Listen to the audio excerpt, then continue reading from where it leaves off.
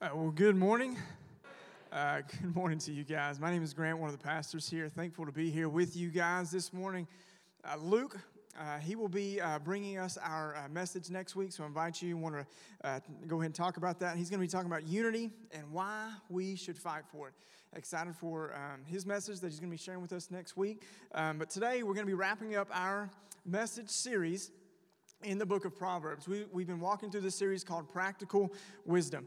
And as we've gone through this, we've talked about a number of things. Wisdom being one of them, fatherly advice, relationships, our work, humility and pride, our speech, and today we'll be talking about money. And everybody said, ugh.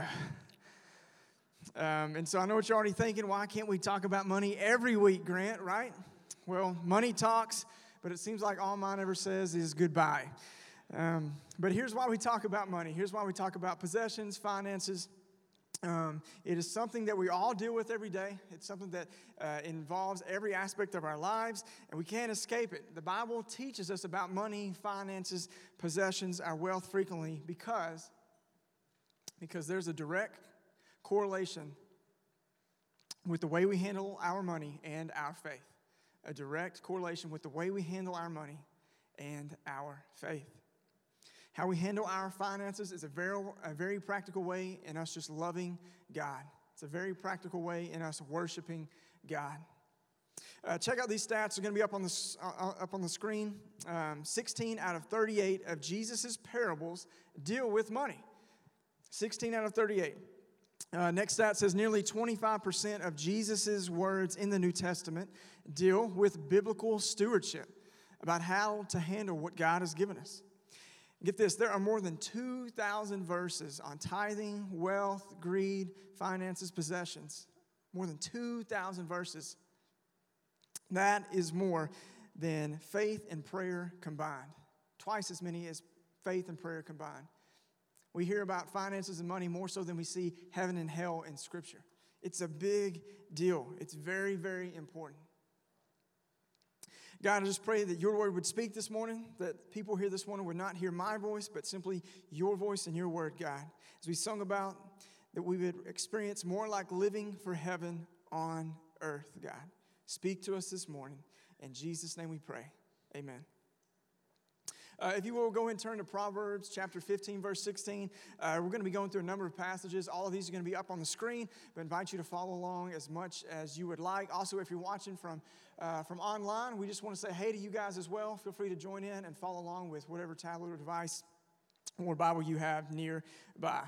Proverbs chapter 15, verse 16 says, "Better to have little with fear of the Lord than to have great treasure and inner turmoil. Better to have little with fear for the Lord than to have great treasure and inner turmoil." Now, the book of Proverbs is a book about wisdom. Right out of the gates from chapter 1, it says the purpose of Proverbs is to teach us wisdom and teach us discipline so that we would have disciplined and successful lives. So that we would have disciplined and successful lives. So church, plain and simple, may we be wise and be disciplined with our finances. I believe what we're talking about today changes you. It will change you, can change you. The Word of God speaks truth, and when we talk about finances, by all means, we want to look and see what the Word of God has to say about it. I believe it can change your marriage. I believe it can change your family, the way you handle any and all things on your day-to-day basis, just simply by looking at the Word of God and seeing what it says about money. I've seen it take place. I've seen it take place in my own life, in other people's lives, just by simply looking at a dollar and saying, this is from God. Let's turn to the Word of God and look at what it says about how I should handle this. 1 Timothy chapter 6, verse 17 through 19 is going to be up on the screen. Verse 17 says, "Teach those who are rich." It's worth noting the median meaning the average worldwide income is less than $2,000 per year. And so by all means, when we're talking about this, in terms of the world, we are very, very blessed, very fortunate, very wealthy in terms of what other people across our world make. It says, "Teach those who are rich in this world not to be proud and not to trust in their money, which is so unreliable. Their trust should be in God." who richly gives us all we need for our enjoyment. Tell them to use their money to do good. They should be rich in good works and generous to those in need, always being ready to share with others. By doing this, they will be storing up their treasure as a good foundation for the future so that they may experience true life, so that you may experience true life, so that you may experience this life that God wants you to have, to experience this life that God purposed for you. It brings us to one of our first takeaways this morning. That's treasure God's word. So, Grant, I thought you said we're talking about money. Aren't we talking about finances? Aren't we talking about possessions? And your first point is treasure God's word. Yes. That's because if we're going to know how to treasure money, we need to simply look at God's rule book, God's guide, God's tool and instrument that He's given to us to understand and know how we should manage our finances. You're not going to send a 15-year-old off in a car driving for the first time and say, hey, bring it back without a scratch. That Camaro's going to have a few dents and things inside of it. I don't know if you're driving a Camaro or what you would let a 15-year-old drive. Hopefully it's not a Camaro. But we've got to make sure that when we look at the Word of God, we listen to it. We do what it tells us to do. And that includes with our finances. If you want to use God's money wisely, treasure the Word of God. There's going to be some verses that are up on the screen. Check these out. Proverbs 2, verse 1. My child, listen to what I say and treasure my commands. Treasure my commands. Proverbs chapter 10, verse 14. Wise people treasure knowledge. Wise people treasure knowledge that comes from God. Psalms 119, verse 111. Your laws are my treasure. They're my heart's delight. And so above all that we have, above all the possessions we have, treasure the Word of God. Above all that is in your bank accounts, treasure the Word of God. Above all that the world has to offer, church, may we treasure the Word of God. Listen to what it says. Do what it says. Put it into practice. And that includes with our money and with our finances. So what do you have to gain from learning this? What do you have to gain from leaning into the Word of God? It gives you peace. It gives you understanding. Who doesn't want peace when you look at your finances? I don't want stress. I don't want worry. I want to know that I can have peace when I look at that. It gives you the ability to know right from wrong. God's Word tells us what to treasure, how to be good stewards with what He's given us, how to plan and budget well. That we would be careful to devote ourselves to the right things and not devote ourselves to the wrong things. Matthew chapter 6, verse 24 says, no one can serve two masters, for you will hate one and love the other. You will be devoted to one and despise the other. You cannot serve God and be enslaved to money. You just can't. It's not how it works. You can't serve both. If you want to serve God, simply look and turn to His rule book. And so if God spends so much time in His Word talking about money, by all means, treasure the Word of God. Treasure the Word of God. And I do want to make a side note to say this morning, while we are talking about money, while we are talking about finances, I just want to remind you guys and let you guys know, you as an individual, you were purchased with a price. And that we see that we all have sinned and fall short of the glory of God. And because of that, we have a debt. Just like you see in financial terms, we have a debt. And it's because of our sin that separates us from God. But Jesus steps in and pays the price for our sins. If we would just simply believe in Him, confess that He is Lord, turn from our sins, then you too can be saved and experience this gift. Like so many sitting around you this morning have experienced this gift of God's eternal life that He gives us. Treasure the Word of God. Treasure God's Word. Second takeaway this morning, give generously. Give generously. Proverbs chapter 3, verse 9, it's going to be up on the screen. Honor the Lord with your wealth and with the best part of everything you produce. Honor the Lord with your wealth. In taking care of what we have, we need to realize who has blessed us with it. We need to realize who has given it to us. There's going to be some stats up on the screen on giving. Now, this does not represent Holland Chapel. This does not represent Saline County. It does not represent the great state of Arkansas. It represents America as a whole. And it says only 3 to 5% of Americans who give to their local church do so through regular giving, through regular tithes. The next stat says 5% of churchgoers give at least 10% of their income. Next stat says 15% give 2 to 10% of their income regularly. And then 80% give anywhere from 0 to 2%. And the stats showing what Americans give who attend church. Now, when it comes to giving, when it comes to making an offering, you may have heard of the term tithe, an offering or a gift. Giving to God your first and best. Giving to God your first and best is commonly referred to as a tithe. It's an Old Testament term. Translated, it means a tenth. 1/10.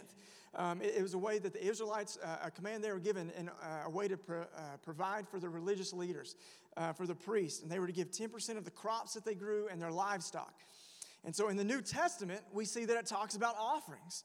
That we should give, as according to 1 Corinthians chapter 16, we should give in keeping with our income. In keeping with our income. Now, we don't see the actual term tithe in the New Testament, the way it was used in the Old Testament. But the principle of giving is still there. It's still there in the New Testament. What we do see and what we are told in the New Testament is how we're to be generous givers, how we're to be cheerful givers, how we're to give sacrificially. With Jesus in the New Testament, the new covenant comes, and Jesus quickly gets to the heart of issues. He gets to the heart of it. He did not come to abolish the law. He said, I've come to accomplish their purpose, according to Matthew chapter 5. So when it comes to a tithe in the New Testament, I think the reason behind it is more along the lines of this. Not so we can say, whew, man, we dodged a bullet there. It doesn't say tithe anywhere in the New Testament, so we don't got to do it. We don't got to worry about 10%. Rather, when you look at Scripture and how we're to be a cheerful giver, a sacrificial giver, be a generous giver, I think what it means rather is that we shouldn't look at a percentage and say that's going to limit our giving, as opposed to we can give above and beyond that. In light of all that God has done for us, why can't we blow that number up and be generous in our giving? A few questions you may have about giving. You may be asking, well, should I tithe? Should I give? Should I give an offering? Well, yes. Proverbs chapter 3, verse 9, we just read, honor the Lord with your wealth and the best part of everything you produce. Sometimes people ask, well, what about my time? Can I just give you my time as a tithe? No. Now, absolutely, you can serve. You can give up your time to serve God, to serve His church. We're told in the Word of God to offer up ourselves as living sacrifices. But if you're holding back your possessions, if you're holding back your wealth, if you're holding back your finances, then what are you really worshiping? When it comes to money, we will either worship wealth or we will worship with our wealth. Sometimes people ask, well, how much should I tithe? How much should I give? How much is good enough? John Piper, a pastor and author, said this on tithing. Brothers and sisters, why would we want to do less? He says, for the person who's saying, do I have to give 10%? He says they're getting off on the wrong foot immediately. Jesus said it is more blessed to give than to receive in Acts chapter 20. Why wouldn't giving be greater? Everything is greater in the new covenant. In Hebrews 8, it says that we have a better promises. We have a better covenant. So why wouldn't there be a better sacrifice from us in light of what God has done for us? Why wouldn't there be better giving from us because of what Jesus has done? And you say, well, I'm not as rich as others and I can't give as much. It's not about that. We see in Mark chapter 12 with the widow's offering, a number of people were giving their treasures, were giving their offering, and this widow shows up and gives 2 cents is all she had. It wasn't near the amount what others were giving, but Jesus doesn't look at the amount. He wants to know how much is left after you give. And the widow gave all. She gave all she had. Well, does our giving stop after a tithe? What about if I just give my tithe and offering? What then? It doesn't stop there. We can always give above and beyond. Above and beyond. Proverbs chapter 11, verse 24 through 25 says, one gives freely, yet grows all the richer. Another withholds what he should give and only suffers want. Whoever brings blessing will be enriched, and the one who waters will himself be watered. Pretty straightforward there. That when we give generously, we're blessed to be a blessing. When you give, you are blessing others, and in return, you receive a blessing through that. Many of you, I'm thankful to look at you guys, each of you guys, and know that there's a number of y'all, or you're sitting next to a number of people who have done that, who are doing that. And so you may be asking, well, what does giving generously look like? What does it look like to give above and beyond? Many of you do that through bringing folders. We've been collecting folders for a back-to-school drive. Many of you have been doing that. Giving to service projects. Our students have been on 3 mission trips this summer. One, they're wrapping up now with our middle school students up in West Memphis. And so many of you gave to service projects, which helped pay the way for our students. You went above and beyond in your giving by doing that. And Amplify, a Christian music festival that's going to be taking place here in a few weeks. Many of you and your businesses give to that. Feeding the homeless, paying a Kids Way to Family Farm by sponsoring kids through Compassion International, taking a meal to a neighbor, individually supporting a church plant, individually supporting a ministry, packing Christmas shoe boxes, feeding 30 kids for Pull Tour, bless your heart, and giving to 75 for 75. This campaign that we're doing so we can give away $75,000 collectively together as a church to other ministry partners. That's giving generously. It's going above and beyond. It's what we're called to do. It's what God has done for us. And in response says, love, give.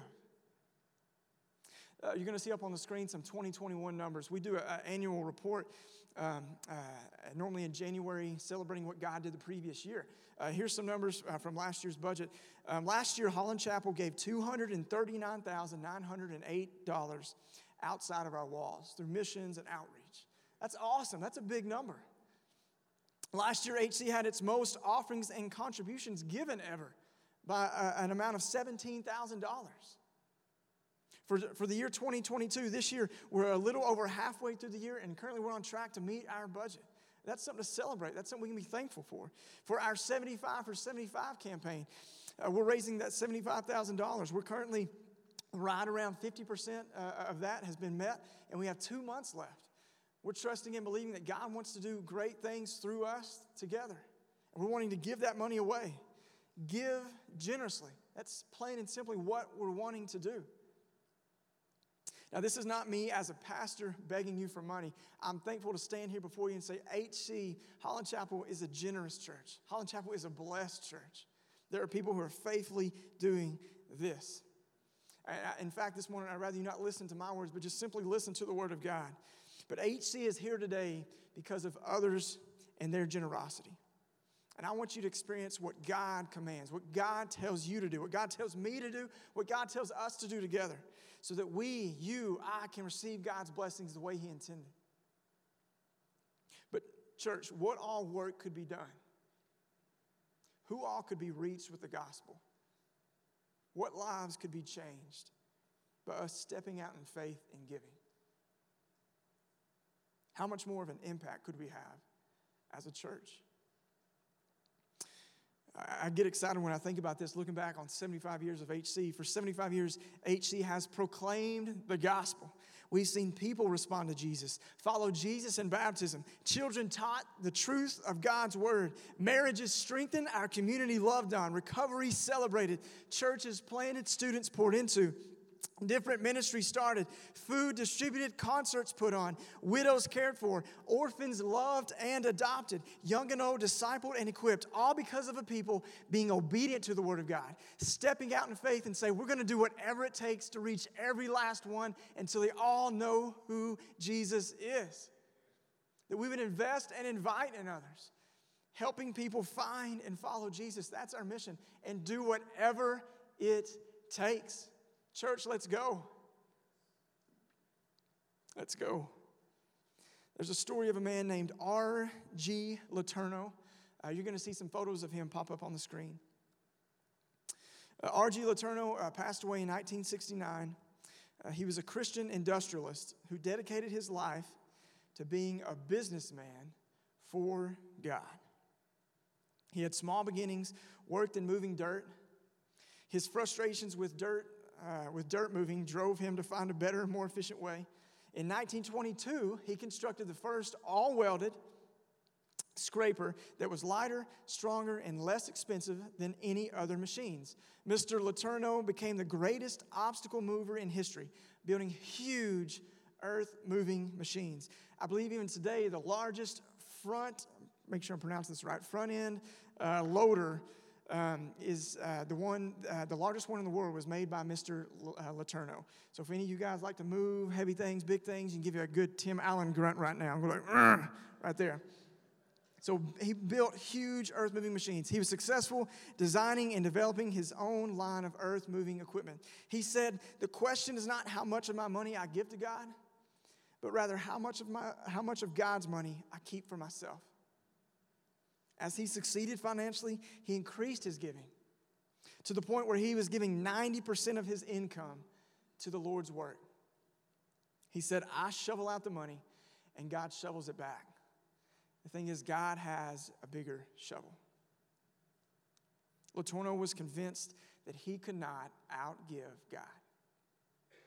His life's verse was Matthew 6:33. He says, seek ye first the kingdom of God and his righteousness, and all these things shall be added unto you.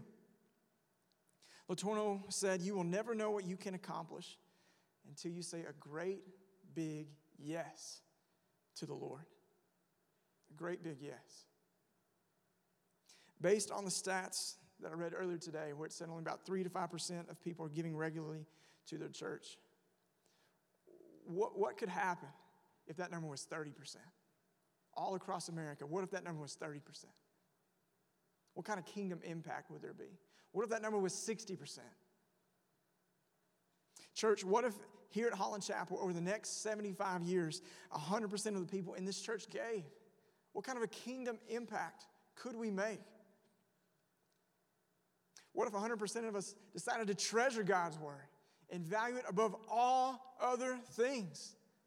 I'm not going to listen to what the world says. I'm not going to listen to these other voices, these other distractions, but simply treasure the word of God above everything else.